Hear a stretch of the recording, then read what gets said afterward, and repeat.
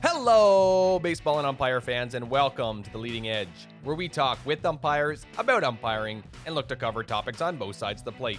Joining me on this episode is a 1991 Baseball Canada International Champion, current member of the Baseball Canada Umpire Program, and a bad guy turned good guy, Blaise Laveay. Topics we look to cover are his championship experience in 1991, going from playing at a national championship to umpiring at a national championship, and his secret to working with catchers. So sit back, relax, get ready. It's coming.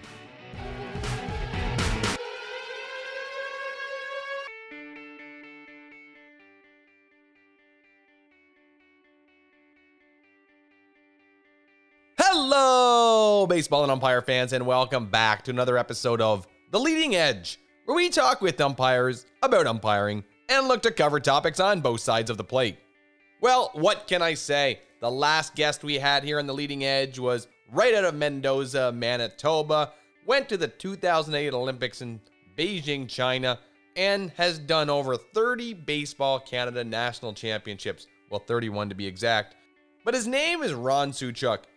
What a fantastic opportunity I had to share his stories here on The Leading Edge. It was such an honor to hear what it was like to umpire professional baseball, hear some stories from his trip to Beijing, China, as well as just some stories from around the Baseball Canada circuit and what he likes to see within the Baseball Canada program. But I'm not going to try to pull any wool over your eyes or give you any bias. Here's an excerpt from that last episode with Ron Suchuk, and I'll let you judge for yourself. Larry Walker comes out to first base and he goes, "Ron, I'm Larry Walker." Because, he's a professional. He knows. I go, "Larry, I worked you in 1984 at the World Juniors in Kindersley." And he goes, the look on his face was priceless. I worked a lot with Nelson Diaz, who was a Cuban. And you think that you're going to get rich doing amateur athletics in Canada, you are nuts. So enjoy the experiences and have that kind of fun. Both A.J. Hinch and Aaron Boone were at the 91 World Championships in Brandon. You think when this kid signed his $250 million 10-year contract that Alex Rodriguez would have paid me back. It was the most bizarre thing, and I'm going, this is nuts. Swing the bat, you big baby. They don't want to sit there and be bored. They want to be active. They want to do, and we need to teach our instructors how to engage, the younger people, and then as they progress, how to engage more experienced umpires. I want to be the guy. I want to give back. Well, when it comes to the Baseball Canada National Umpire Program, Ron Suchuk is a man that definitely does give back. He gives his time, effort, and energy. And once again, I would like to thank him for coming on The Leading Edge here and giving back his time to share some of the stories with me and the listeners. So if you haven't heard it yet, please go check it out. You can find it on Podbean, Spotify, Apple iTunes Podcast, Google Podcast, all those cool places where you can find your favorite podcast. Like I said before, if you're listening to this one, you probably know where to go, so I won't bore you with any more details. Now, I've said it on previous episodes, and I might as well say it again. The reason why this podcast was started was to celebrate the stories and achievements of umpires right across this land. As Ron Suchuk quoted Sir John A. Macdonald, who once said, "From sea to shining sea, that's what this country offers." And as umpires, whether you're in Dartmouth, Nova Scotia, Fredericton, New Brunswick, Cavendish, PEI, Prince George, Prince Rupert, British Columbia, Winnipeg, Manitoba, Trois-Rivières, Quebec, you're part of the umpire family. And when one umpire does well, we all do well. I say that because this week, after 53 years, St. John's, Newfoundland umpire Carl Lake has decided to retire and pack the mask and indicator away for one last time. Carl worked his last game at St. Pat's Ballpark in St. John's, Newfoundland on Tuesday, September 1st. It was an emotional time for him and his close-knit umpire family. Now, an interesting way I found out that Mr. Lake was retiring from umpiring is I turned on the National there one night, and here's a 1.5-minute segment on Carl Lake after 53 years of umpiring and giving back to his community as a local umpire and a grassroots mentor and a guy that just really appreciated local sports. That is the whole purpose of this podcast, is to really celebrate people's stories and get them out there. So I think that when we have fantastic opportunities to broadcast and showcase some umpires right across this country. We take them. If you would like to take a look at that clip on the National, you'll find it right in the show description like you have in the past. You know what to do. Click the link and watch it. So one more time. Carl Lake of St. John's, Newfoundland, congratulations after 53 years of umpiring on your retirement. Now just remember, because you're retiring from an on-field umpire does not mean that you leave the umpire family, and you will always be recognized as part of the umpire family across this great country from sea to shining sea. Okay, now that the intro is done, it's time to get to the real reason why you're here. So without further ado, I'm proud to bring on member of the 1991 Baseball Canada World Youth Championship team and the only Baseball Canada team to ever win an international championship, current member of the Baseball Canada National Umpire Program, and the only person I've ever met that dips their salt and vinegar chips in ketchup, Blaise Laveay. Blaise, welcome to The Leading Edge.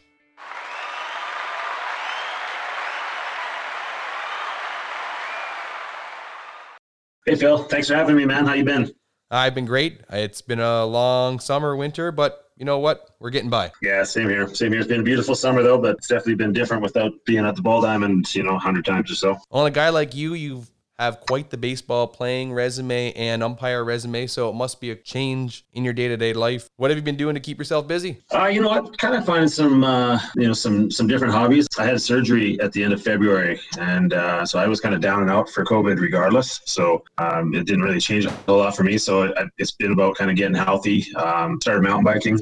Really, really enjoying that. I get out pretty much every day now and hit the trails and hit the streets and just ride.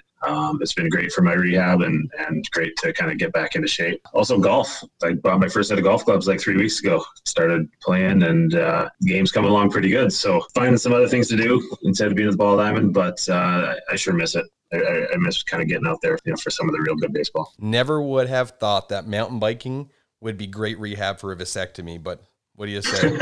It is, I just have to have a nice padded seat and then it's fine, right? There's extra padding. Gotta love the old Canadian Tire gel seat cover. You went from hitting dingers years ago, we'll talk about that in a bit, to hitting long drives. How are you in the golf course? What's the handicap at after 3 weeks? Well, the handicap's my swing, to be perfectly honest. My splice is something to behold, but I'm kind of getting a bit of a handle on that. Hitting the iron's good. I played just a local kind of, full-size course here and shot 91 the other day. So not so bad for being at it less than a month. A lot of things to go through, though. Man, that game, I like sports where when you get frustrated, you can kind of take it out on something or hit something harder. But I found quickly that the harder you try and hit that stupid little ball, the worse things go. So it's been a quick learning curve, but I'm enjoying it. It's just nice to get out and there's so many beautiful courses around here. So it's been kind of a fun new hobby to pick up. Yeah, BC's known for their golf courses, but 91 in the front nine, that's not a bad score. Lots of room to work on it, right? And that's why I packed it in, right? My arms got tired, so I figured, I'm not going to keep this going. Like, I can only take so many hacks. I agree with you. I want to get my monies out when I'm there. Well, they say about 50% of people shoot under 100 on a skilled golf course. So if you're in the top half of golf, that's nothing to shake a club at, if you know what I'm saying. A couple guys out there in BC, I think Steve Boutang has a history of golf, and Ron DePauls and Ron Suchuk, they all hit the golf course. So maybe you can hit those guys up and ladies up for some great tips.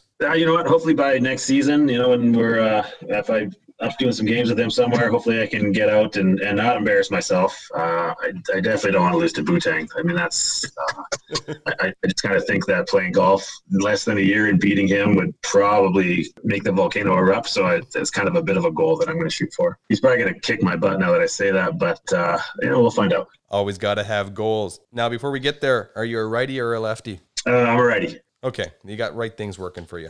You wouldn't know it. Like sometimes when it's taking a swing, it's like, I might as well just try the other way. Like the ball just goes way in the wrong direction. But I find if I play a course that's open enough, then you hit the driver 2 fairways over, then at least if I can see the green, I can get back at it with a good iron shot. So that's where the game's at right now anyway. Well, you got the lingo down. I remember my first year of playing golf. I shot right off the tee, but it seemed like I was always up against a tree, so trying to always just hack it out left-handed. Yeah, that's no good. It's you got to give it a little bit of foot wedge feel every now and then, right? Like you're not a pro, so don't be shy about just kicking it away from that tree and taking a hack. Well, a guy by the name of Trevor Stoico, otherwise known as Uncle Gus, he has Uncle Gus's rules of golf, and sometimes the ball just ends up where you want it to go. I like that.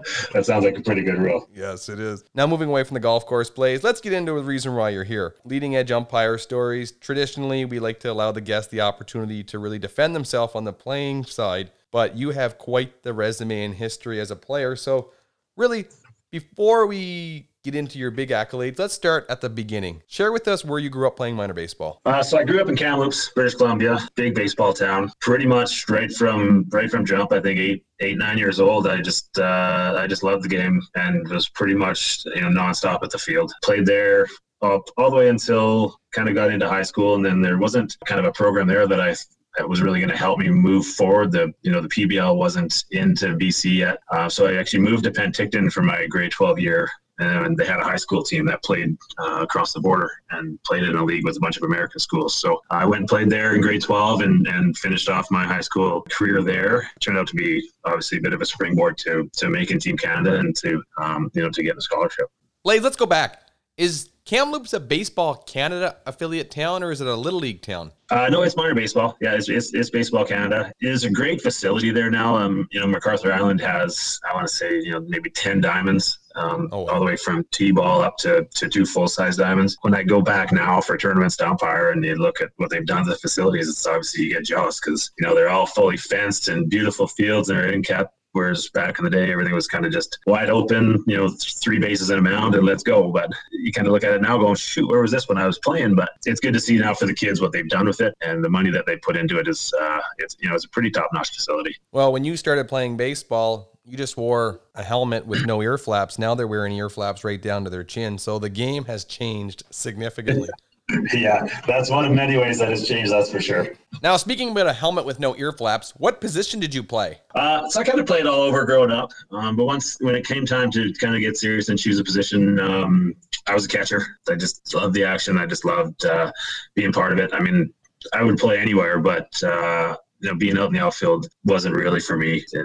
I just liked the everything about about catching position, just kind of being right in the middle of it all, getting dirty and getting sweaty and working with the pitchers and working against the hitters and get after the other team's hitters a little bit. And I loved everything about it. So once it kind of came time, we went to get to be 14, 15, and you got to pick a kind of focus at a position. It was a no-brainer for me. Well, you didn't want to play the outfield. Being an outfielder by trade, I got to say they put the smartest guys out there. So usually they keep the lesser smart ones, on the outside of the foul lines. So it's close to the yeah, the real smart in the outfield. Go get the ball. You're basically just golden retrievers with a glove on, aren't you, in the outfield?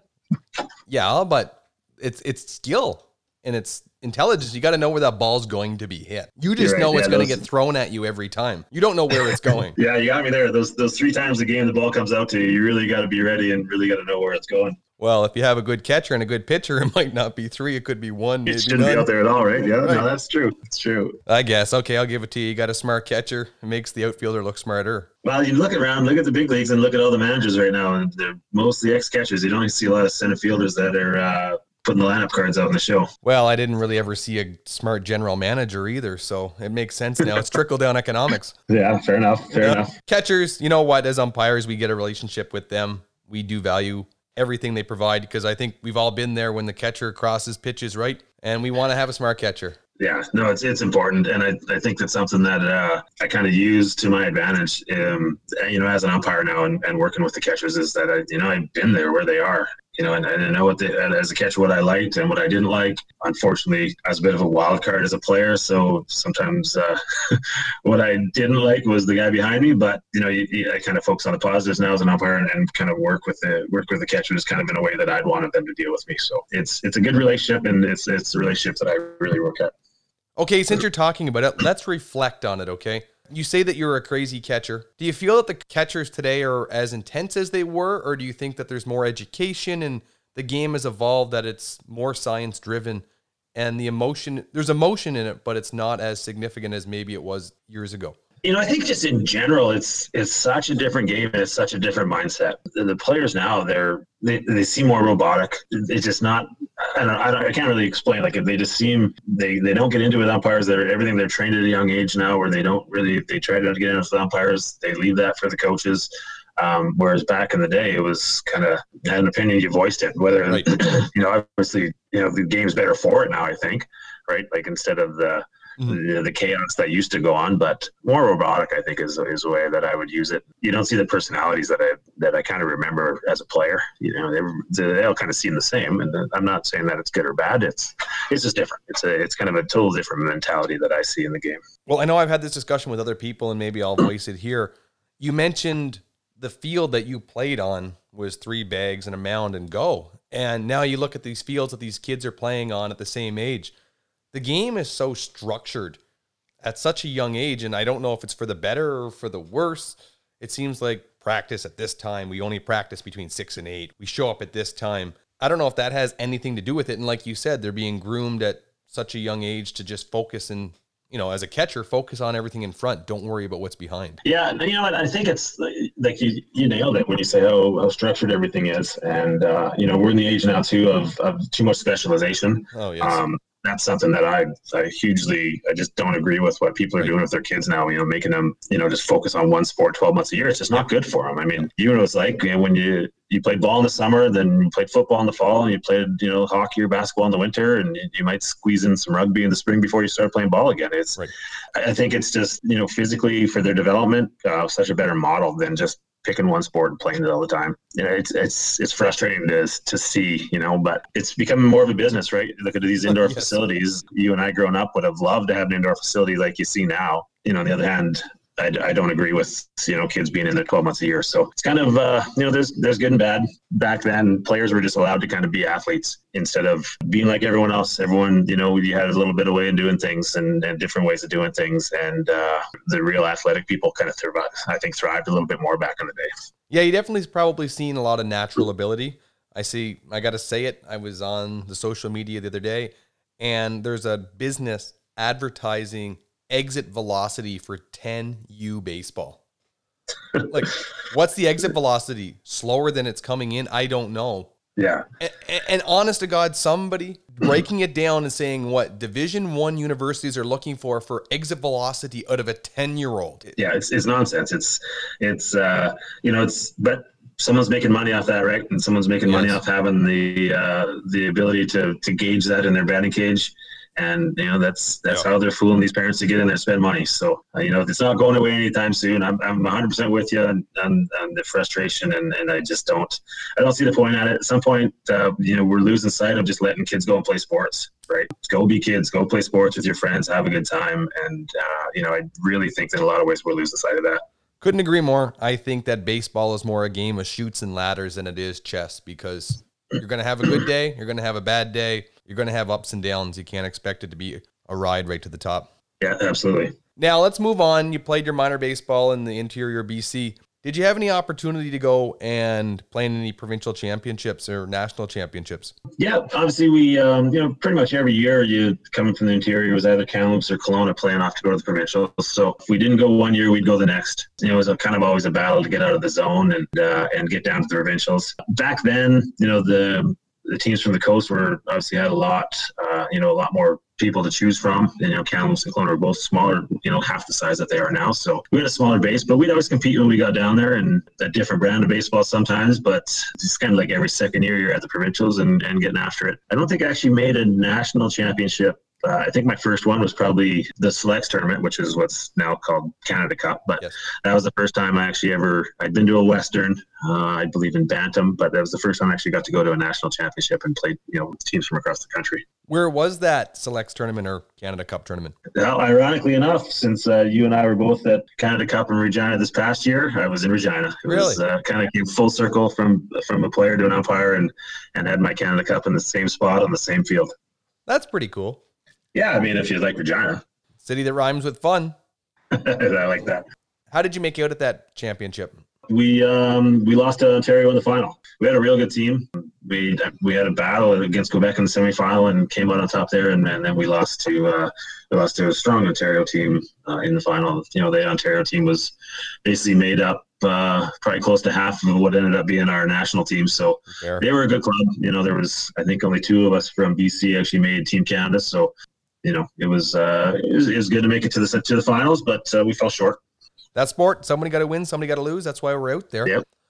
And Yeah. I mean, one time Ontario used to be a powerhouse in baseball, and I'll still say they're up in the upper echelon, but I don't think they hold that powerhouse anymore. And maybe some of the statistical analyses and everything that goes on in everybody's basements has helped other teams advance in the game.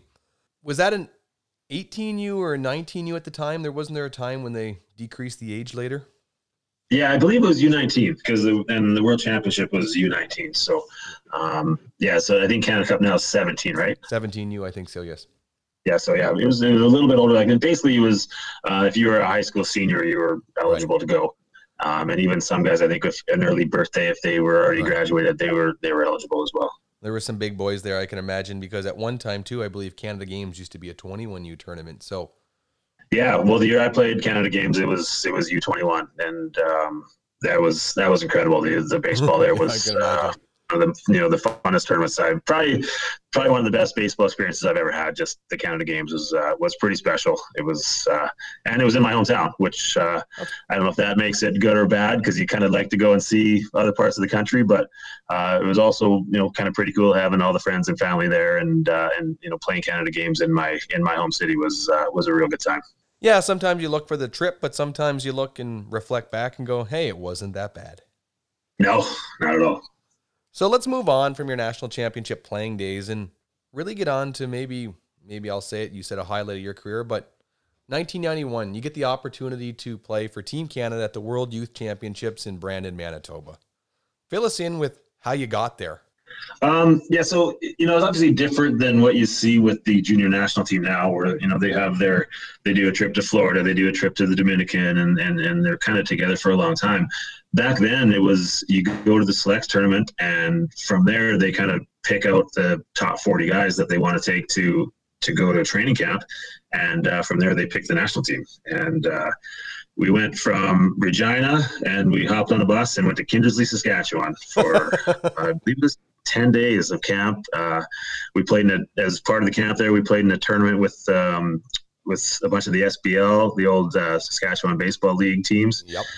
It's some pretty wild memories. I mean, Kindersley, Saskatchewan is quite a place in the middle of the summertime. Yep. One thing that I remember from that is on the bus from Regina to Kindersley, it was dark and all of a sudden the bus just pulls over and I kind of look up the aisle and I see the bus driver reach underneath his seat and he pulls out like a snow scraper and it's just July. And I'm thinking that's odd. And he gets out and you look and he's literally scraping mosquitoes and bugs off of the front of the bus. It was so bad. And I mean, I've been around mosquitoes, but I never seen anything like what we had that summer in Saskatchewan. I can remember during the games of the tournament in Kindersley, they had an old pickup truck that had a sprayer on the back, and like every third inning, they would do a lap of the field and just spray just to try and keep the mosquitoes down. So, that's that was quite a time. Something I hadn't really been used to, but something when you're playing, you kind of just get over it. But we're in Kindersley, and you have your training camp there. And from there, they basically selected, the 18 guys they wanted to be on Team Canada. And the way we went from there, we had a few days. I think we had about a week where it was just the team. And then off we went to Brandon. Okay, so you say you're heading up the road to Kindersley, Saskatchewan, right? 1984. That's the host of the World Youth Games. And one of our last guests is Ron Chuchuk, and he had the opportunity to be at that tournament.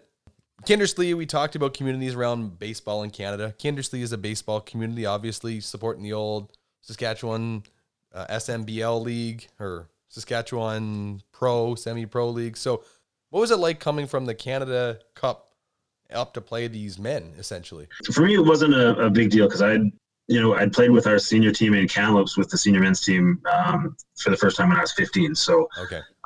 I'd been used to that.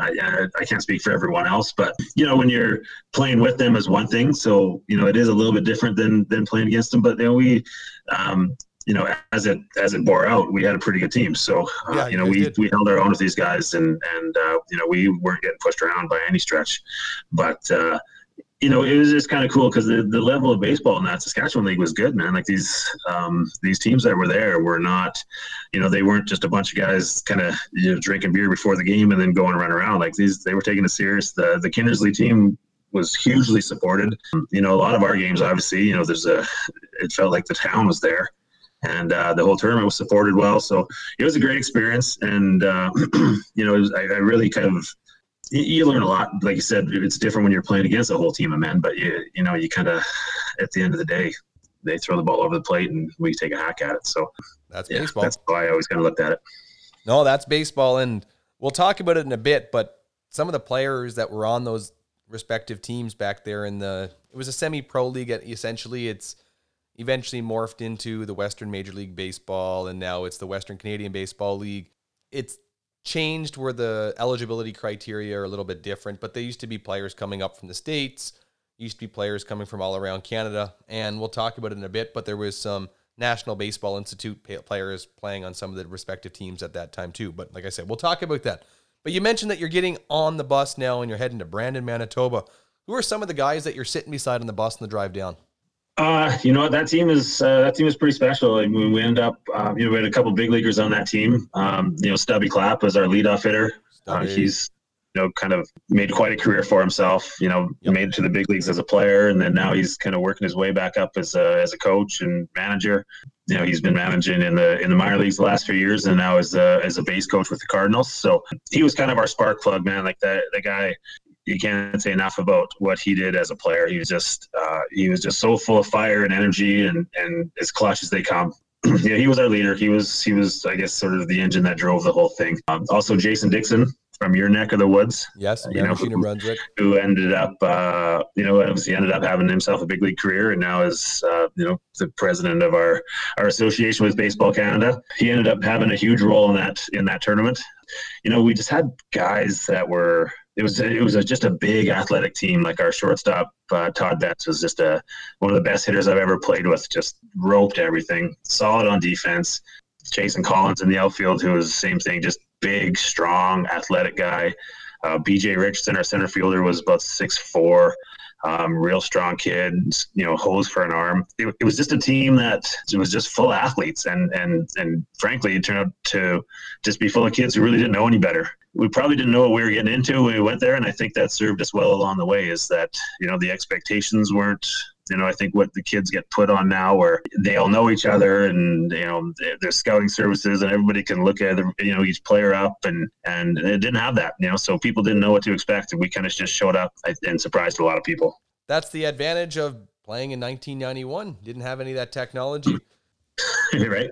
Now you mentioned a name in there, Stubby Clapp. I remember Stubby Clapp from the 1999 Pan Am Games. I believe we're in Winnipeg. Stubby, in late extra innings, hit a single or something to knock in the winning runs to put Canada into the medal round. That eventually helped Canada get a bronze medal at that championship. Nothing like medaling in your home country in a big event like that, and really set Canada on the stage to do well at the Pan Am Games over the next couple of years and help develop the program. And since then, I can remember watching for Stubby up over the years. He has a pretty recognizable name, so it's really hard to miss. Yeah, absolutely. A recognizable name and a recognizable style. Like I said, I mean, he was, the guy, it got to the point towards the end of the tournament, like when we'd get introduced and he'd come out and do a backflip. He was just a tremendous player, a tremendous athlete. Like I said, you want to talk about someone who has the clutch gene. I mean, that's just Stubby. And like you said, it continued on into Winnipeg and into his Baseball Canada career and his professional career. He's one of those guys who just always finds a way to get it done. Okay, tell us, Blaise, can you still do a backflip after a vasectomy? Yeah, no. Backflips were never really in my portfolio. I mean, if I had a high enough diving board into a pool, I might have pulled one off, but it's more likely going to turn into a backflop. That's fair. That's probably what I would do too. But you end up winning the championship, become international champions. Can you walk us through what it was like representing Canada and some of the experiences that you had at that championship? It was incredible. There's really no other way to describe it. It was, obviously for all of us, it was the first time playing against teams from other countries, teams from different cultures. I know, like me personally, I'd never flying to Regina at that time was the first time I'd ever been on a plane. So I'd certainly never been anywhere overseas or even, down to Mexico or the Dominican or anything, like to even be around people from other parts of the world. So now you're getting to share not only the ball diamond with them, but we're staying in the dorms together. We're in the cafeteria together, just kind of getting to meet, different people from all over the place and play baseball at the same time was incredible. It there's really no other way to describe it. And I think the way that our team gelled, and like I said, our team just didn't know any better. We didn't know that we weren't supposed to win. We didn't know that we shouldn't beat Cuba. We didn't know that we shouldn't beat the United States. We didn't know that we shouldn't beat Chinese Taipei. We just played. Ignorance is bliss. Oh, yeah, I think is probably the best way to put it. Just the experience of playing against teams like even Nigeria was there, and they'd never been to a world championship before. Just the excitement that you saw from those guys, just to be out on the field and, well, frankly, to be in Canada was a pretty big deal. Like you've never seen anything like you would see them in the concession. I mean, the cafeteria at the university. Like there was a full selection of ice cream, and these guys that's the first place they'd go. They'd walk in, and I don't know what the upbringing is, but I don't imagine there's a lot of ice cream stands in Nigeria. Yeah. And these guys would come in and drain it before they'd even have dinner. They'd grab a bowl and just pretty much grab every flavor in the bucket. Kind of just seeing different things like that, and just the way different people around the world, and how they play baseball and how they act on and off the field, and you see the differences, and there's no other way to describe it other than incredible. Well, if we're going to talk incredible, U.S. has always been a dominant force on the international baseball scene. What was it like to beat the U.S.? They obviously beating the U.S., they were a team that, also ended up with, I believe, 3 or 4 big leaguers. At that time, they had a couple of guys whose parents were, fathers played in the big leagues, Aaron Boone, Greg Luzinski's son. I think they had 3 first-round draft picks. Like it was a team that nobody was supposed to beat, so obviously when we took them down was probably the one I remember the most next to the gold medal game was obviously, beating the US and Cuba. Playing against Cuba is a whole different ballgame, man. It's a whole different experience that, is nothing like I'd ever seen before. So we've heard that from other umpires that have come on the show, that they say that the Latin baseball is a slower game. How was it different for you as a player? I think the antics, like it's just, there's always antics. There's, right from the start, they're out trying to work the umpires, and they're out trying to, to put on a show, and warm up is a show. Like everything is just a show with them. I remember being so mad at the first strikeout they got because, everyone, as long as we've been playing baseball, the catcher comes up, you throw it to third, you throw it around the infield. The first time they got a strikeout, all of a sudden the entire team is whistling, and the catcher comes up and he fires it to the third baseman, who turns around and throws it to the left fielder. He throws a missile into the shortstop. He throws it to the center fielder. He throws it to the second baseman, to the right fielder, the first baseman, back to the catcher, and they're dancing and whistling and singing the whole time. I'm telling you, like you kind of get insulted, and it's almost like they're showing you up, and we'd never felt anything like that before. And I mean, we had guys trying to crawl out of the dugout. Like it was ready. It was go time. Like I know personally, I wanted to go and get after somebody. We had our pitching coach, Gary Piccone was his name. He was a pretty fiery guy. He'd had a lot of international experience. And so he, as soon as anything started with Cuban, you could just see his blood boiling. And, every time they went out to talk to an umpire, he'd just be fired up. Just, they're trying this, they're trying that. And I still remember, John Harr, our manager, having to calm him down as much as calming the players down. But it's just different, man. Like the way they play, it's easy to get insulted. Put it that way. If you haven't been around it, they rub your face and stuff. Yeah, that strikeout is something I'll never forget. It still almost makes me a little bit angry now, even thinking about it. We beat their ass. So you kind of, at the end of the day, am I allowed to say that on here, by the way? Yeah, by all means. Okay, good. We beat them. So at the end of the day, all the theatrics and all the nonsense they pulled off, we eliminated them and got the last laugh there. So, I enjoyed playing pretty much all the teams there, but that one, I won't say I enjoyed it other than when they kind of got under my skin. So it was nice to send them packing. Okay, Blaise, let's put that strikeout against Cuba to bed. Tell us the story about you hitting a home run against USA in the semifinal. Oh, man. Yeah, that game is that one's always going to be kind of in the memory bank. They started a guy by the name of Kenny Henderson, and it was even our local paper in Brandon ran a big story on him because he was the number 4 overall draft pick, and he turned down a 7-figure contract, to specifically to play in this tournament and win a gold medal. And the hype train was really rolling. We didn't get off to a good start, man. Our starter got shelled, and I want to say we were down like 7 or 8-0 early. To be honest, the home run kind of winning the game, but really the hero of that one was Jason Dixon. Our starter got shelled. Dix came in, and I think he threw like 6 1/3 or 6 2/3 of shutout ball to kind of let us just chip away and chip away and chip away. Henderson got me twice. One real bad. He jammed me pretty good. And when I went up, the third time, I had a couple guys on, and I kind of just went up with the mindset that Like I'm not getting sawed off. I'm not letting him get in on me. And I geared up for a first pitch fastball, and he threw it, and I put a good swing on it. The rest is history. I had some not nice things to say about him around the bases. I heard about that from the coach later, but the emotion definitely was really, really high as we were starting to get closer in that game. So to hit that one to put us ahead, obviously probably sad to say that maybe the biggest at bat of my life was when I was 17, but it turned out to be a pretty big home run, so I'll take it. It was it was quite a moment. I'm 33. I played 20 years of baseball. I don't have a home run, so I'm still waiting for the biggest at bat of my career, okay? So don't worry about it. Singles all the way, on base percentage. That's what I go for. Lead the league and hit by pitches. Where'd you hit that ball, though? Was it a right field, left field, power alley? Where'd it go?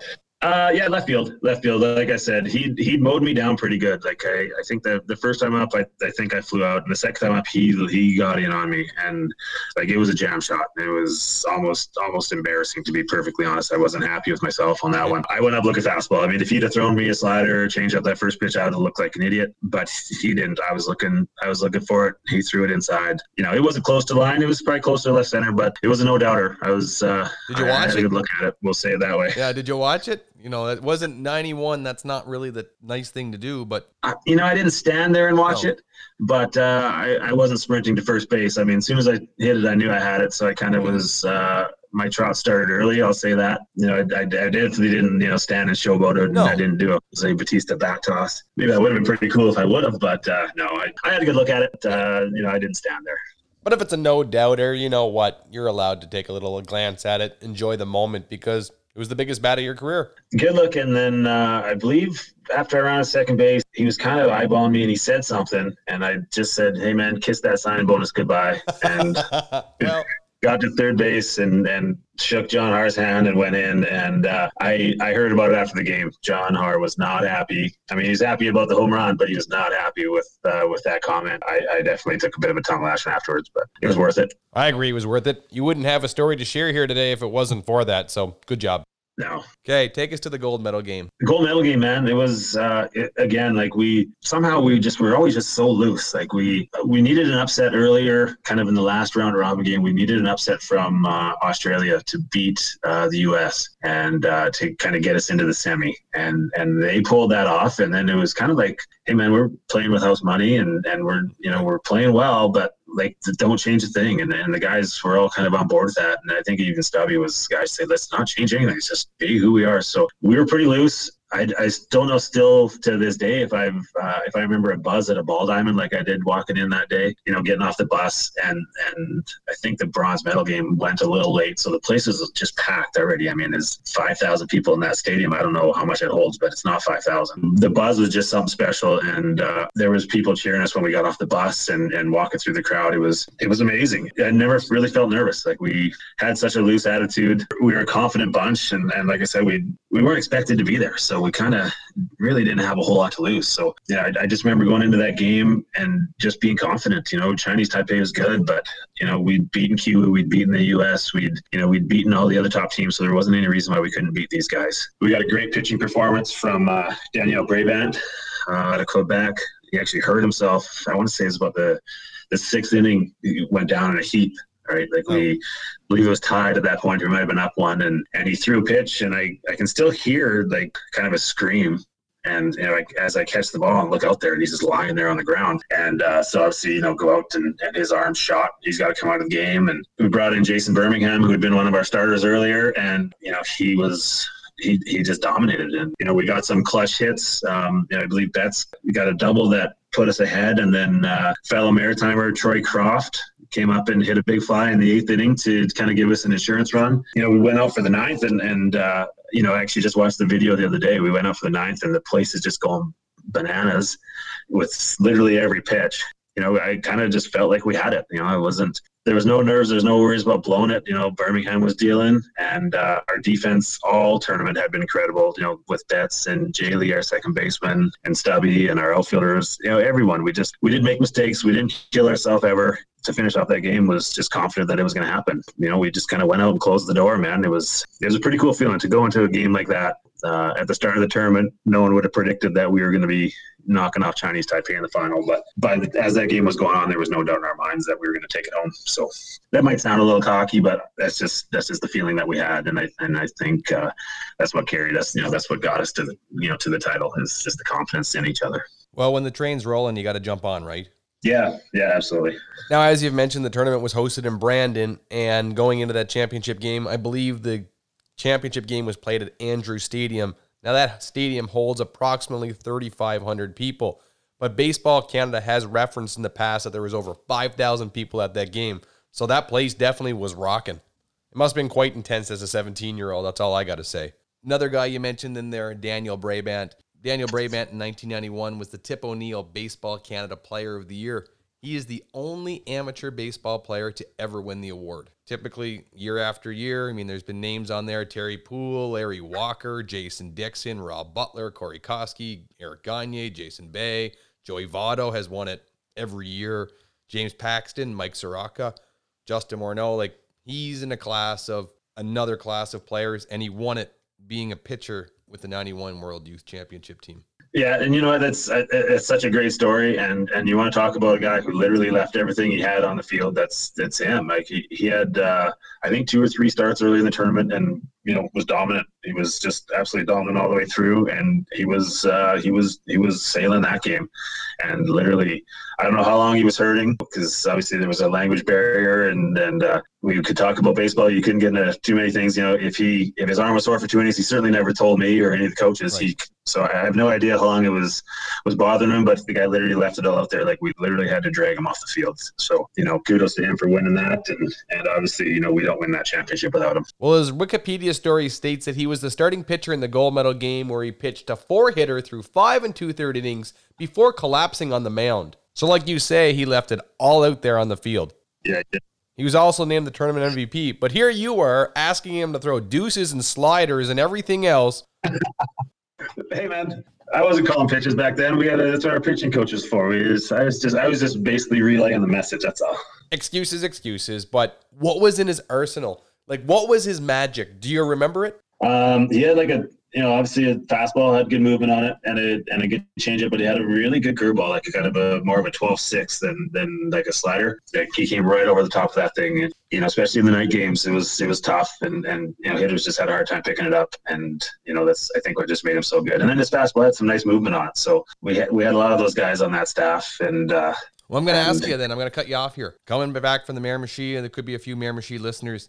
What did Jason Dixon have as a 17, 18-year-old? The biggest thing I remember going back to that American game, the biggest thing Jason Dixon had was guy was fearless, man. Right. Going into that, he hadn't started any games. He was just a bullpen guy. This is young Jason Dixon before obviously, right. Sprouted and became a big leaguer. The one thing I'll always remember that game is he was just fearless and stubborn. He just would not give in. Right. He just did not throw any pitches for them to hit. He was basically just fastball, slider, a little bit of a changeup. But he was challenging hitters, but he was not giving them anything good. Everything was on the corners. He didn't walk anybody. He just did not back down. It was a tremendous performance. Like I said, he was fearless. He was everything that we needed, because, being down 7 or 8 rounds or whatever it was, we needed someone to hold him at bay as we chipped away. And that's exactly what he did. And like I said, so the biggest thing that he had was just his guts, man. He didn't back down. He challenged. He did exactly what needed to be done. He's truly the hero of that tournament in my eyes, because if we don't win that game, we don't get into the medal round. So, as the old adage goes, you can't win unless you're in. Yeah, exactly. And I'm sure with your fantastic catching skills, you must have stolen a few pitches on the outside corners there a couple times, eh?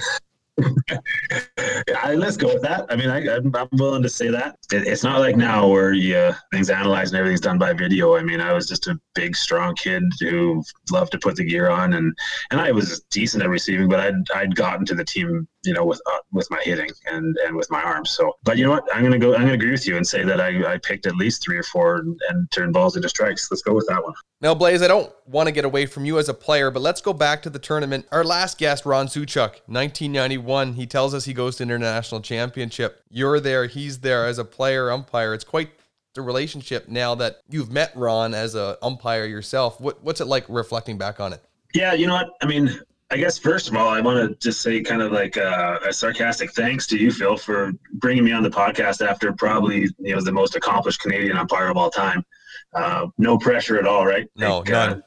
I believe he's been called the Canadian Joe West, is it? So, well, that's why we're calling this episode the 7th inning stretch, because after having a couple of big names with Jim Cressman and Ron Suchak, we need to break, we need to stretch, we need to take a few irons out of the fire, okay? So I wouldn't take too much offense to it. You are an international champion after all.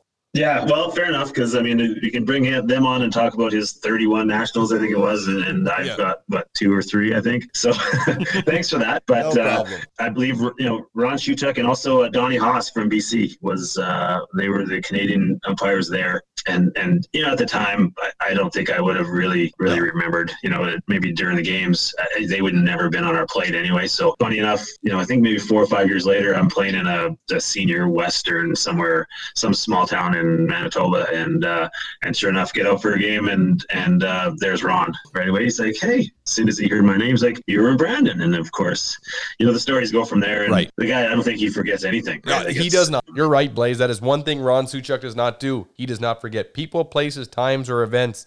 That's why we call him Uncle Ronnie. Yeah, he really is. So, getting to know him now a little bit, and actually, getting to be on the field with him a couple times, and to have him as a supervisor at our national clinic, you can't say enough about the guy. He's tremendous. He's as good as it gets as a teacher. Being on the field with him is just an absolute joy. So it's kind of cool to be able to share that with him, and also, Don Haas, who doesn't umpire anymore, but he was. I remember him fondly from my playing days, because obviously in BC, he probably doesn't remember me fondly, but I remember him as an umpire. He was an excellent umpire, and getting to know him when I kind of got back into umpiring, just a solid guy, and someone who I think we really miss out here on the field. You say that he would not remember you fondly. Why are you saying that?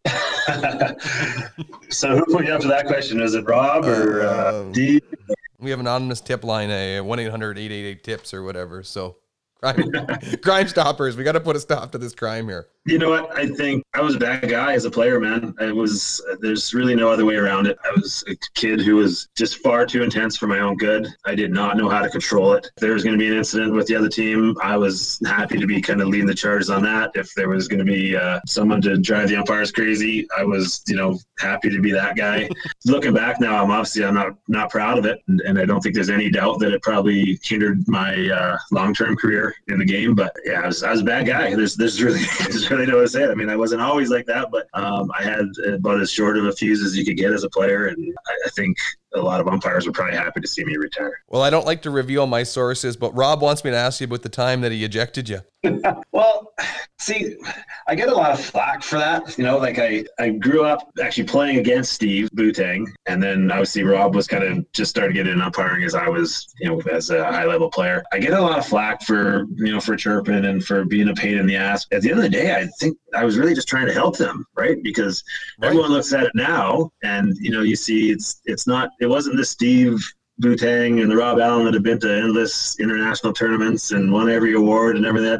That's not the guys that I had to deal with. I got, if you picture like the young up and coming, cocky kid in every area who's got potential to be a great umpire, that's the Rob and Steve that I dealt with. So everyone's just, how could you chirp Rob or how could you chirp Steve? Well, it's not the guys that you see now. So, I had a lot of suggestions for them. I think I gave them a lot of constructive criticism on their strike zones. So really, I kind of think in a way I deserve thanks from both of them, for kind of helping them learn to deal with difficult players, helping them work on their strike zone, and being told when it was garbage, so I kind of feel like as much as I deserve to get crapped on for being a bad guy, I think they kind of owe me some thanks for how they turned out as umpires. What do you think?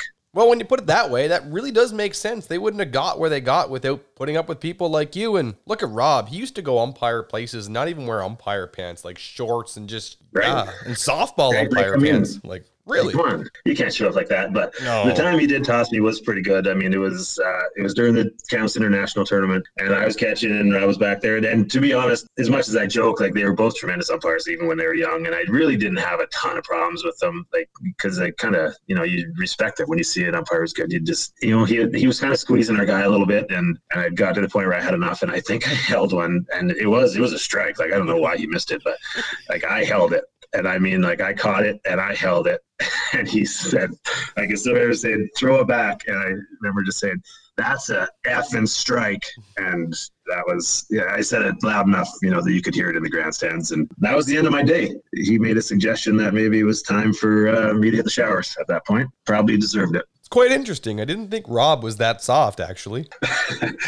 I held it, man. I'm not gonna say it. And it wouldn't have been the first time because, like I said, I thought he was squeezing our guy, and it was probably 42 degrees out, and I was hot and annoyed. So I held it there for him to have a good look at, and I deserved it. There's no doubt about it. I deserved to get run. At least you gave him a good look at it, and then he got a good look of you walking away. Seems like a win-win to me. Yeah, and probably a few choice words on the way out as well. There's not much you can do at that point.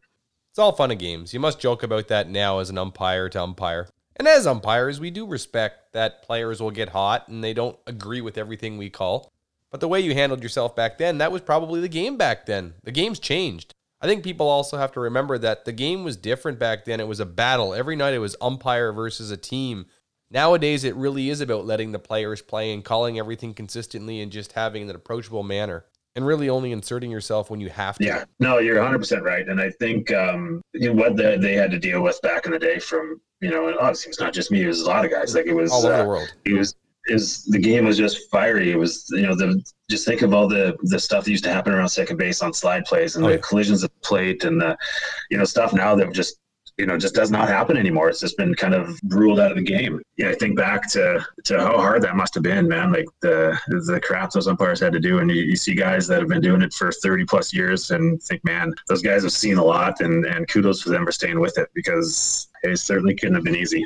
Must have done something right because they're still kicking around. Well, let's bring it back to you.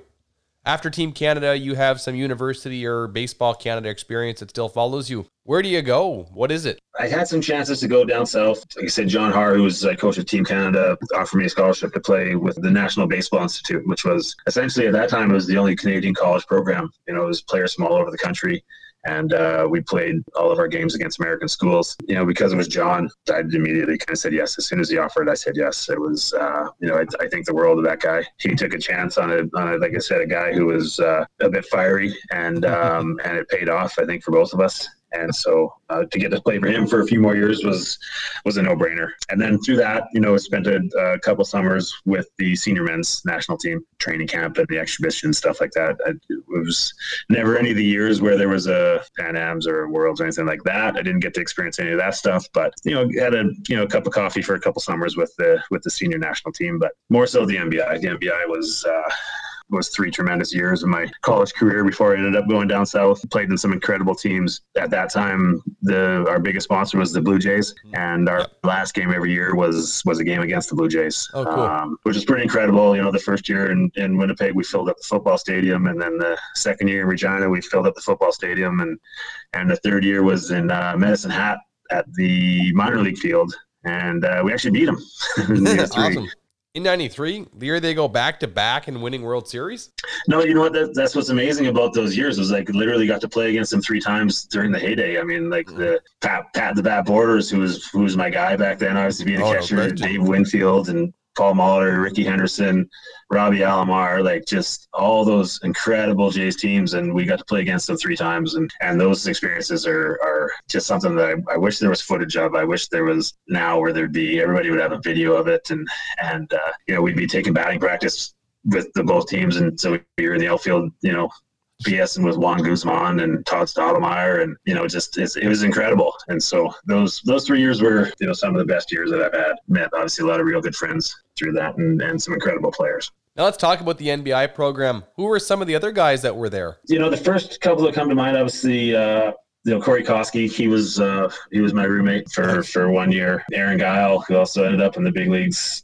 Jason Dixon came out there for 1 year. Another fellow, the legend actually from your neck of the woods, the Hammer. I think you guys actually back there apparently call him Hatch, but John Can. John Can. That guy was larger than life, man. He was just an incredible player and an even better guy. When I went out there as a freshman, he's a couple years in already, and somebody who you just instantly looked up to, both literally and figuratively. I mean, he's a mountain of a man. He's 6'5" or whatever, but just if they ever wanted to kind of put a picture by the term gentle giant, it's Hammer. He was just the nicest guy. He's just so soft-spoken and just an incredible hitter. All the years that I played, And, I think at one point I counted 20 or so like big leaguers that I played with or against, and countless number of guys that you see they go away and they come back and they played pro here, they play pro there. The idea that John Cann never got a chance, to play professional baseball is probably the biggest mystery that I've seen in all the years of baseball. Like, there's not many people that ever hit a ball like that. It just really shows how an inexact science scouting can be. It wasn't like he was a one-trick pony. Like, he was an athletic guy for a guy his size. He played decent defense, but he could hit for average, and he hit some of the farthest balls I've ever seen. I mean, just absolute moonshots. So playing with him was very, very cool. Like I said, is someone who also you just looked up to as just an all-around good guy. Now, this is not necessarily factual, but this is going by memory. I think I played junior baseball or affiliated when I was back in midget going up to junior, and they still had John Cann's bat in the bag. There was a bat in there that was a 36-36 or a 37-37. He swung I don't know a about long that. stick. Yeah, it was a big stick. Like, this was an aluminum bat. Like, don't get me wrong, Easton, I can remember it, yellow piping on it. But now, Blaise, there's been a story that circulated the Miramichi for years. It involves John Cann playing at the Kingdome where he hits a ball to the upper deck. Were you there with him? I was. He actually swung. It was the bat I remember him swinging. He had a couple different ones, and there was a 35-32 or 35-33, like just enormous. Like, he's the only guy that could even come close to swinging it. But yeah, I was, especially the first couple of years there, we were always seemed to be stocked with left-handed hitters. So, being a righty who could hit, I always kind of found myself, kind of in the mix in the middle of the lineup somewhere, and I hit after John a lot. And so I had a very good look at that ball he hit at the Kingdome. I mean, there's no myth to it, man. I mean, like, he literally hit it into the upper deck of the Kingdome. It's not a story. It's not fabricated. I mean, I saw it with my own eyes, and I don't know that that's the farthest ball I've ever seen him hit, to be perfectly honest. Like, he hit some moon shots, and when you're a young kid and hitting after him every once in a while, you're kind of just like, oh man, you're walking into the box going, is this the time that they get a little upset and I wear one? But here's Blaise saying, leave some guys on base for me for a little while. I wouldn't mind some RBIs out of this. Yeah, right.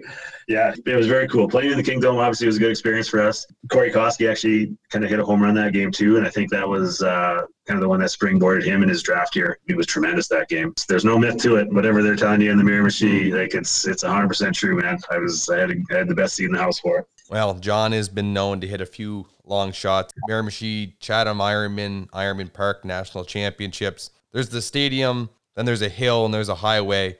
He's hit it on the highway. He's hit it over the highway in big moments. Like, he is the man. Yeah, 100%. It doesn't surprise me for a second to hear that he's done that. Like I said, he's another guy who would not wilt under pressure, right? Like, he kind of he didn't know anything else besides getting the ball and get in the box and hit it as hard as you can. And he did it more often than not. And like I said, I saw a lot of impressive swings from that man. One of those guys where you don't make the same mistake twice, because if you throw the same pitch a second time, goodbye. Yeah, absolutely. And John Cann on the Baseball Canada circuit, Jimmy Rattlesnake Award winner at one time too. So. Oh, was he? Oh, good. Yeah. Does he still play? When's the last time he was playing? He's like you. He's hit the golf course. He hasn't played in many years. He hasn't played, I'm going to say, 02, maybe. Okay. Jeez, I can only imagine what he does to a golf ball. I can imagine. He hit the golf course, and once he hit the golf course, just like you, this is coming through secondhand. Once he hit the golf course, he was like, I like this. This is good. I can do this. Yeah, I can relate. I'm not hating. I used to hate it. I used to not ever want to go. I thought it was boring. But yeah, I can see how people get addicted to it now.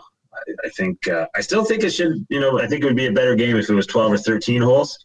That's the new way they're trying to come with it now, eh? 2 6s. Yeah, that could be my attention span talking, but there's nothing like if you're gonna go for a nice walk and get a little bit competitive with the boys and maybe have a cold one or two. It's I can see how people get hooked.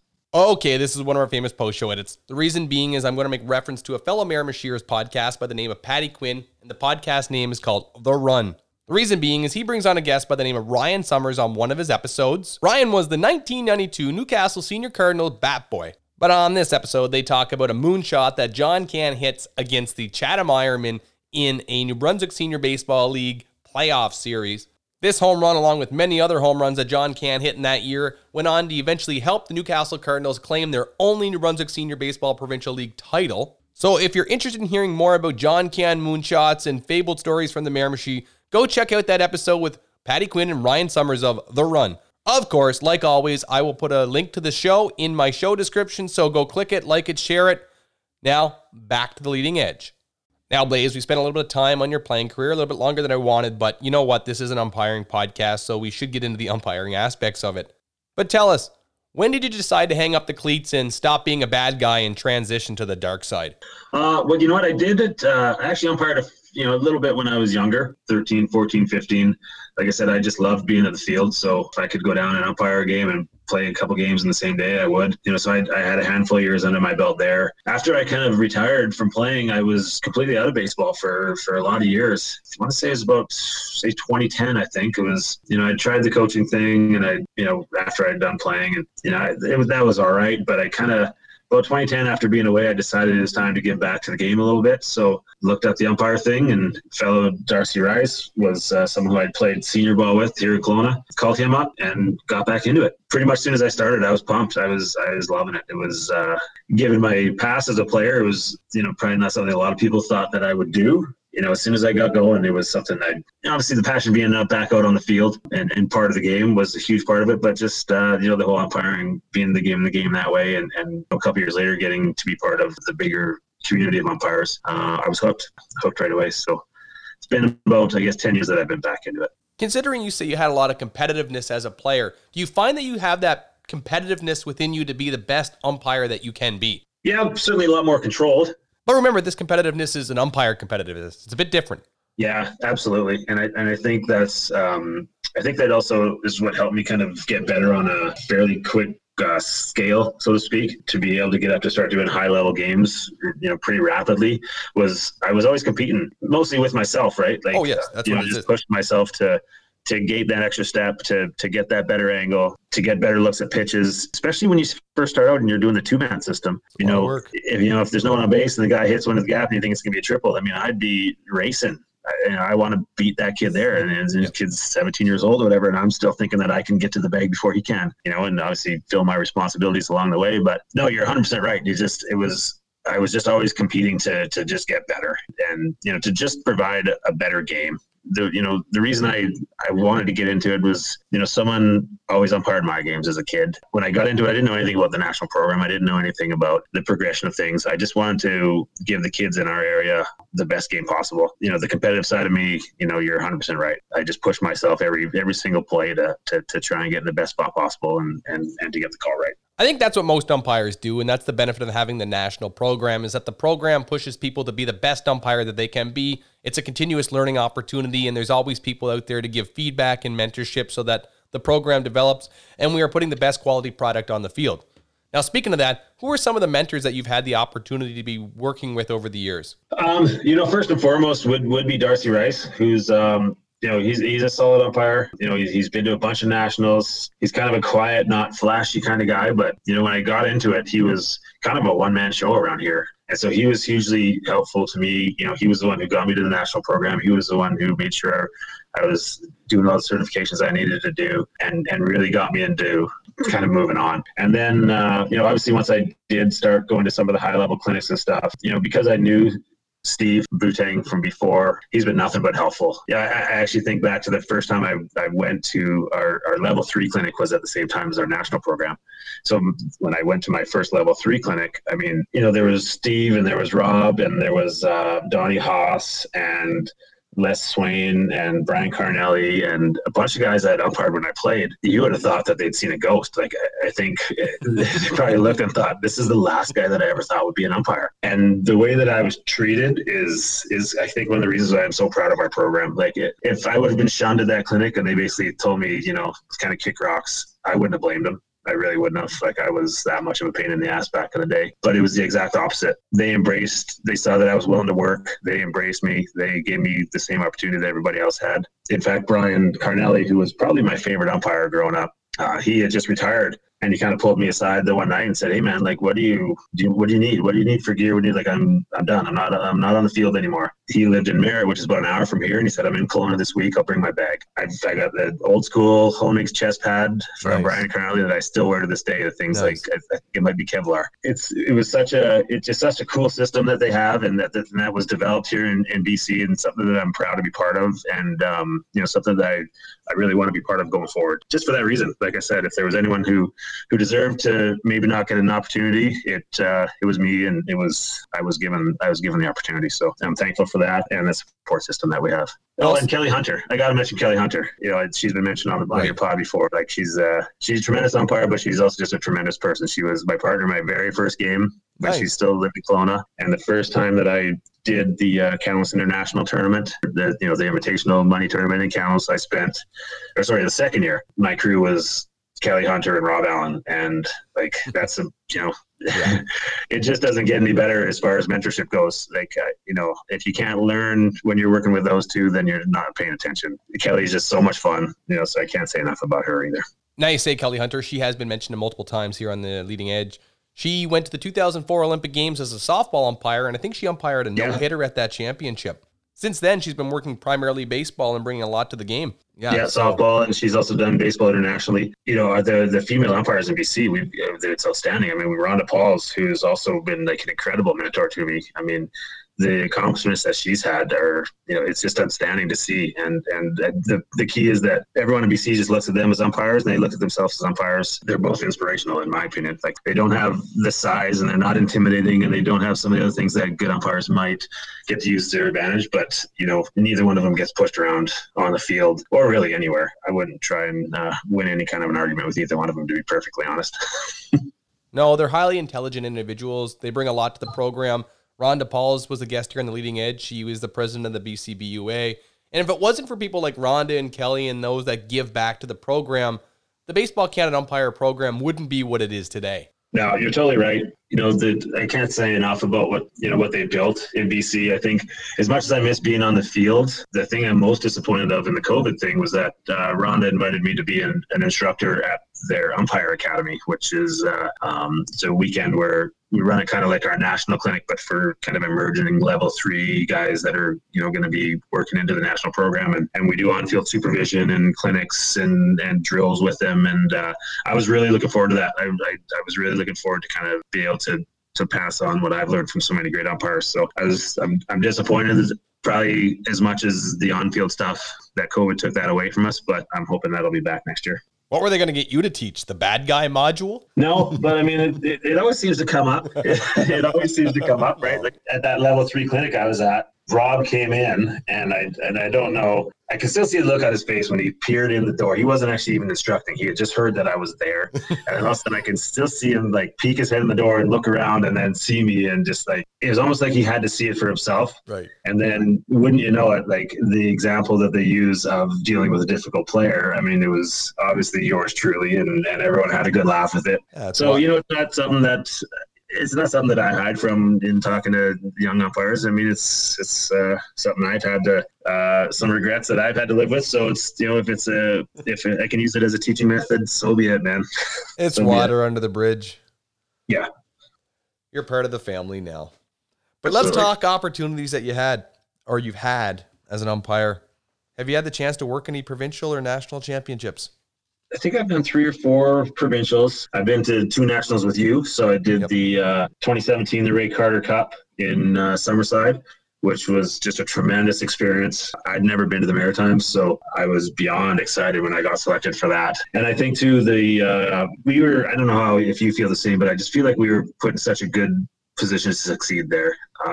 David Cass was just such a tremendous lead supervisor for that. He's, he doesn't beat around the bush, but he's also so laid back that he kind of just, if you go and you do your job properly and you're willing to learn, he's kind of like the perfect guy, I think, for umpires at that level. Kent Walker, Justin Sniley, Christopher Norton, also our supervisors there. They were, I learned so much. I had such a great time there. Like I said, I'd never been to PEI just to see, how passionate everyone back there is about baseball, even just in the town and the area, and work with a great group of umpires. It was a tremendous experience for my first national. And like I said, I think if you look at some of the guys that we had there that have now gone on and are climbing the ladder, so to speak, I think, I can point to that tournament. It's, we were put in position to succeed, and I think a lot of guys got some good results out of that tournament. I couldn't agree more, Blaise. Summerside is definitely a baseball community here in Canada. It has hosted many years of 13U national championships and has also put out an 18U national championship at one time. It's communities like Summerside that allow Baseball Canada to put on the championships and allow people to have memories that are lifelong. Yeah, and passionate about sports in general. Oh yeah, no question. The facility that we went to for the banquet, like the arena and the rec center, I mean, the place was fantastic, and what's there, 15,000 people in that town? I mean, I don't know, maybe it's a little bit bigger, but it's certainly not huge. And the facility that they had was top notch. And I just think everything about it was great. I remember distinctly getting ready for the gold medal game. We'd had rain during the day, things were pushed back. And I can remember, I think his name was Kelsey from Baseball Canada. Kelsey McIntosh. Yeah, he was a tournament director, and he was in a panic because the game before was going on, and at U15, the bylaws say we can't start a game after 10.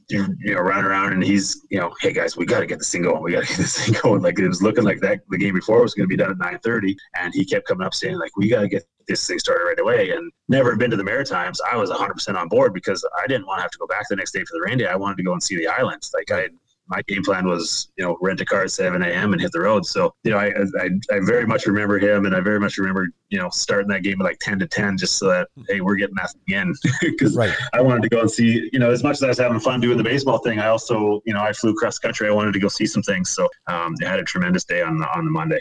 We did get a rain day that day. I think that was the 5-6 game on before you. I was doing the consolation game on the other field, and you guys were going out. Yeah, we got it in. It was a fantastic tournament with memories. Now, you mentioned some of the supervisors. I think what I like the most about going to national championships is you get to get these supervisors from different areas that have never seen you. They take you in and they teach you. They teach you like you're part of the family. Like, let's get this right. Oh yeah, no, you're totally right. And like I said, for the level that all those umpires there were at, I think, that crew was tremendous. There's some guys that have been around forever, and then guys like Nazi Norton, he's just so full of energy and just so, so positive and so willing just to teach that you take a lot from that, and I didn't know what to expect going to my first national. Right? You hear some stories of, you get some supervisors that, might be hard and just for no reason, just to be hard, or, I found all four of those guys just to be, 100% honest with our crew the whole weekend. If you made a mistake, you heard about it, but they turned it into a teaching thing. You didn't just get chewed out for no reason. Yeah, it was a tremendous experience. I think the program's changing. I don't think that's the mentality or the model. Like at one time it was all about starting perfect and losing points from there. It's definitely changed. Now, I got to say, one of the guys that was at that championship by the name of Alex Laurie, he's gone on, he's signed a contract with minor league baseball, worked 1 year last year and was supposed to go back this year, but we all know what happened there. So, I mean, the Baseball Canada program, you never know who you're going to run into today and where they're going to be tomorrow. No different than you as a player. Yeah, absolutely. I remember, I think I worked a medal round game with Alex. Yeah, he's a solid umpire. You could definitely see the potential there. Yeah, I think he worked first base, actually, and you worked second base in that championship game. In the gold medal game. Yes. Yeah, that sounds right. I remember that. I was the gold medal was Miles Brito, who was not local, but he was Maritimes. Miles Brito, right out of John Can and Jason Dixon territory, Miramichi, New Brunswick. Oh, is he? Okay. Yes. Oh, yeah. Miles has had his run in with Jason and John over the years. Put it that way. I love it. But I remember him. Sometimes you see an umpire who's really feeling it, and I love a good punch out. A straight through punch out. And as the game went on, he was having a great game, and it was a tremendous game. Nova Scotia, Quebec, and he was having a good game. His zone was spot on, and you could kind of see he was starting to feel himself a little bit more with this third strike call. And he had one in about the fifth inning, and he used to do like the reach way up. And I swear to God, I think his feet came off the ground, and it looked like his hand was almost trying to like undo one of the bulbs of the lights of the stadium. And I actually remember cheering. I was so pumped. I love that. I love when you see guys that are just in the zone and just so comfortable and really feeling themselves. It was, I distinctly remember that about him. He had a really good game, and you could tell he was having a great time. I think he was, and I've had my experience with Miles growing up, and he was one of my mentors. I've worked lots of games with him, and he definitely does that reach back, and he pulls.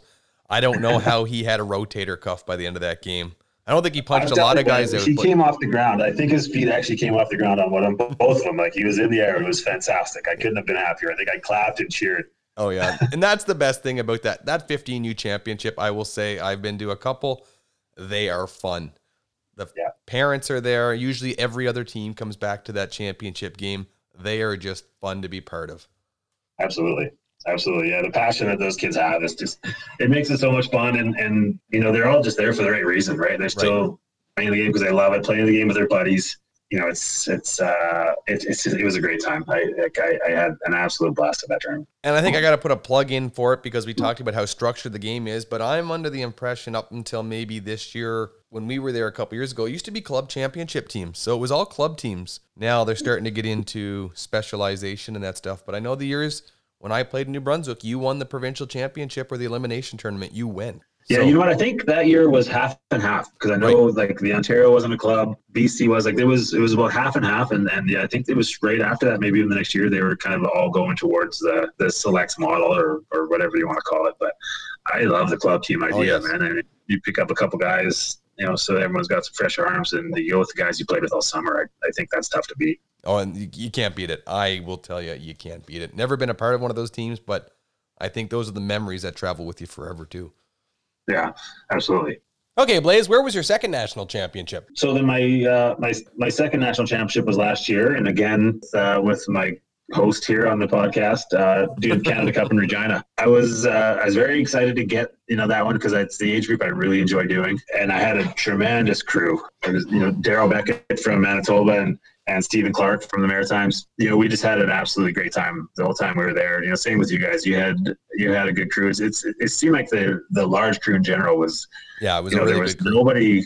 There was nobody who was kind of an outcast or a pain in the ass for everything. Everybody got along, and we had a great tournament. Like when in talking to them, I was honored to get chosen to be a crew chief for that, and in talking to Becky and to Clarky going in, I kind of told them both, like, I don't know what your guys' goals are, but my goal is that our crew, by the end of it, I don't know how we're going to start out. By the end of it, I want to be the best crew there, and I think we improved every single game, and I think it showed. Everybody got some pretty legit assignments come playoff day, and we had just a blast off the field too. Like it was just nothing but laughs. Yeah. And just that whole week, it seemed like everybody had a good time. Everybody got along, and tremendous supervisors. Rob Allen and Steve Boutang and Scotty Mills from Saskatchewan. Ashton Liskey, who's hilarious. Like, yes. You want to talk about someone who kind of just laid back to let you do your thing, but to kind of fill you in if you make mistakes. He's tremendous at that. They just put you at ease, man. Like we didn't feel pressure. We didn't feel like we had any supervisors breathing down our neck. It was right. They kept saying, "There's a reason you're here. Now go out and prove it." I had a great time there. It was more than expected. Yeah, and that's the nice thing about that 17U. There is a lot of competitiveness. There's a lot of skill. It's that next step before they really get to that next step in their career. Now, you say you're with Daryl Beckett and Steve Clark on your crew. First thing, I'm going to brag. I think Push the Red Button crew was the best, but that's just my personal opinion. You guys were solid, man. You guys kind of had that going in. You guys had some of the big names, and like I said, I think my goal was us to just get better. That's all. That's all we're there for. That's what all of us are there for, right? Yeah, I know you guys had a great too. You had a good time. I'm part of a lot with Sean. I'm sorry to hear about that. Was it? Yeah, right. I know. It's had its ups and downs, but he's come a long way, I think. Yeah. And I worked a ton with him last year, and I thought he had just an absolutely tremendous season. I was so happy to see him do well at Cup because he's had some ups and downs as an umpire, kind of since I've known him. And I probably did a dozen games with him last year, and between the West Coast League and going to Cup, the GFI, and I thought that he had just a tremendous season. So I was pretty happy at how he finished off at the Cup. And that's fair. And I think you talk about ups and downs with some umpires. It's just like playing. Sometimes you're just seeing the ball well, and other times you're not. I think we all go through that as umpires. But you're on a crew with Stephen Clark and Daryl Beckett. I thought that was a 3-umpire crew. You could put those two guys on each other's shoulders, and it still wouldn't even equal your size. Yeah, I mean, we're a little bit vertically challenged in some areas, but we made up for it. We found ways. I mean, there's some pretty good pictures actually. Like I got a couple pretty good pictures out of it. I've had some people look at them and go, "Are you umpiring it with some youth umpires, or why are these guys so short?" But what they lack in size, they make up for in ability and heart. I love those two, man. We had, like I said, pretty much from the time we got there and until we were done, I had a great time with him. It was a lot of fun. And that's what it's all about. Okay, Blaise, let's move on, have a little bit of fun. Okay, we're going to move into 10 questions, okay? This is a fan favorite, so you got to go through with it. If Ron Suchuk has to do it, you got to do it. Fair enough. So if I like your answer, and if I disagree with it, let's have some fun, okay? All right. Okay, let's go back to your playing days. You're a catcher. It's 3-2, 2 out, bases loaded, bottom of the ninth, and your team is up by 1. What pitch are you calling? Whatever pitch I think is the pitcher's best pitch. Right now, you can't say it now. It's got to be the best pitch that the guy on the mound could throw. You got to give him the confidence, do you? Yeah, absolutely. Got to go with what brought him. Now, we talked 91, you're way back, evolution of catcher's mask. But as a catcher, were you a traditional versus a hockey style mask? You know, early 90s, eventually Charlie O'Brien comes out with the hockey style mask. What's your mask of choice? No, old school, man. Skull cap and mask. Can't beat it. Did you wear Absolutely your skull cap forward or backwards? Because the new thing now is wearing it forwards too for catchers. Yeah, have you seen Bull Durham? Which way did Crash wear it? There's only one way, right? Absolutely. Now, talking umpiring in masks, what's your thought on some of the umpires going to the skull cap? I think it's the same thing as whatever you're comfortable with. I actually ordered one this past winter. I think I had a couple close calls with concussions, and so I wanted to give it a shot. Unfortunately, I haven't got to try it out yet, but I don't think I could do the full hockey thing, but I think if a skull cap, if you can make it happen, it gives you just that little bit more protection. I think it's worth a shot. I think it's all personal preference, but when you put safety above everything else, you can't really argue with an individual. Now let's talk umpiring. Being a former catcher, tell us, how do you work with catchers? What's a tip that you have to settle down that crazy catcher? Not so much calm down. I think it's just more like that's just not going to fly, man. Like if anything that you're thinking that you can say or do, like I've heard it. You're not going to sway me one way or the other. And if you're going to, jump up and down and hold your breath and throw a tantrum, you're just going to drive yourself crazy because I'm not going to put up with it. I think there's a thin red line that we have to go with, but not putting up with it is really important. But it is important to have that relationship. Do you ever catch yourself going, oh man, like I've been there. Like I just want to tell you how to catch. Now, I'm not going to lie. There's been times where you try not to coach, but you try and just tell them, look, you can't keep dropping that pitch. You can't keep dropping, your hand on that when you're receiving that. You're just not going to get it. If you stick it, I'll give it to you. And I'm pretty honest with them. I'll say, hey, like, I'm not afraid to. I don't think it's coaching. I think it's more like helping them succeed. And I don't play favorites. I'll do it for any of them. But yeah, no, I think it's more just kind of help you, help me kind of thing. Oh, no question. And I think we've all been there where you get a catcher that might start questioning things. It's like, buddy, you're pulling it on me. If you just leave it, let me call it and see if that works. Yeah, absolutely. We've all been there, and I'm sure we'll all be there again someday when this whole fiasco is all over. Pre-game. Do you have any specific routines? I like to have music. I like to have music in the locker room. Yeah, obviously, you kind of got to talk to whoever's on the plate, and if they want it quiet, then I'll tone it down. But otherwise, I kind of like to have the music going and just have a good time and relax. When I'm on the plate, I'm a little bit different. I've got kind of a couple songs that I need to listen to right as I'm kind of putting my stuff on at the last minute. And I like those kind of, say, 7 to 10 minutes right before of a couple of specific songs that kind of get my head right. Might be a little loud for some, but it works for me. So I'm not afraid to crank it on and get ready for the game. It's very different when I'm on the plate compared to when I'm on the bases. I'm sure it's a bunch of Michael Bublé. What is it? No, it's a lot of country. I'm not gonna lie. But usually last couple songs before I go out, Eric Church or Metallica. There's sometimes depending on the mood, but generally Eric Church, The Outsiders will be what I hear right before I take the plate. Not a bad tune, and you got a little Mariano Rivera in there, so it's baseball. Now, we've already talked about it, so you might have stole one of my questions, but outside of baseball and sports in general, what's a hobby of yours? Yeah, I do a lot of hiking. I got 2 big dogs. I love the outdoors. And, now I found, mountain biking and golf during COVID, but I also played a lot of football. Not so much anymore, but I've gone to a bunch of different tournaments all through North America, really. Actually been to the World Police Fire Games twice, play football, which is it's quite an experience. Second largest sporting event in the world. To get to go and represent Canada at the games in New York was a tremendous experience. So just try to stay active, man. Try to keep the competitive juices flowing, because I'd be pretty miserable if I didn't get to get out and compete on a pretty regular basis. Well, when you live in BC, it's not hard to get to the outdoors, I don't think. No. And then it's pretty much ski all winter. I'll get about 50 days in on the mountain. So now you mentioned you're a mountain biker. What kind of mountain bike do you have? It's a giant Fathom.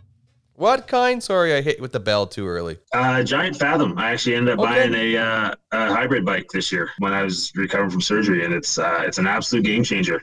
I couldn't agree more with you, Blaise, in regards to mountain biking. I think it's a fantastic physical exercise. It's low impact, does a lot of good for the cardiovascular system and keeping us umpires in shape and focused. I have a lot of experience in the mountain bike world. I have a giant Trans Advance, so it's something I really enjoy doing, and I'd advocate for anybody to do it. Oh, dude, it's so much fun, and it really is kind of it was, like I said, it's been the biggest key for me to get healthy again and get back into shape, and I'm probably in better shape now than I was before surgery. So biking's been a big part of it. Okay, let's go back to the Cup. There was a little bit of country music that weekend with Garth Brooks in town, but tell us, what is your favorite Garth Brooks song? Colin Van Rouge. I spent last night in the arms of a girl from Louisiana. Or Regina, I guess, depending on what night of Cup it was. I'm not. We won't go there. How many provinces have you umpired or played in? Probably easy to count how many I haven't. So I've only been to the Maritimes the one time. So just the other 3 Maritime provinces I played. I haven't umpired in many of them, but I played in all of them except for New Brunswick, Nova Scotia, and Newfoundland.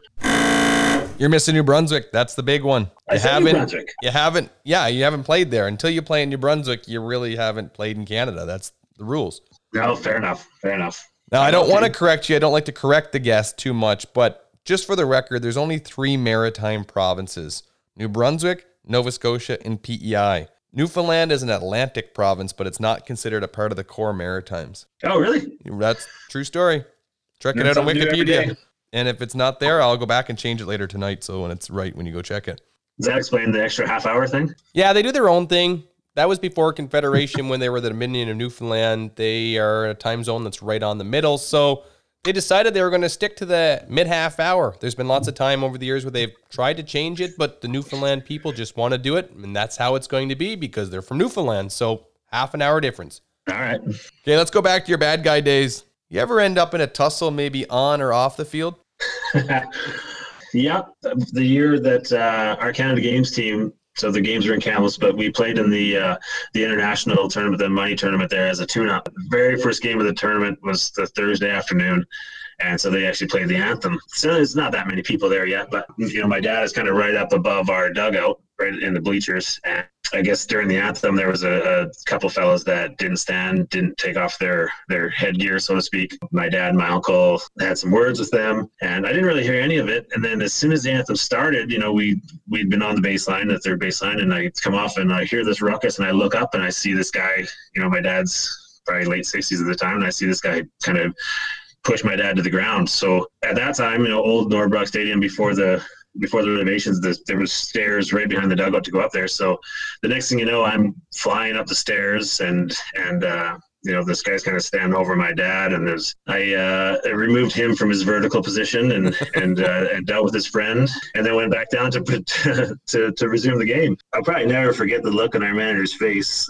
Henry Summers was his name, and I was hitting third, so I kind of came back around the corner, and we were hitting in the top of the first, so I went and grabbed my bat and put my helmet on and got ready to hit like it was nothing. And I have no idea how I didn't get tossed. I mean, I really have no idea how I didn't get tossed for that. But yeah, it was kind of one of those moments where probably shouldn't have done it. But you see someone smack your dad, you got to take action.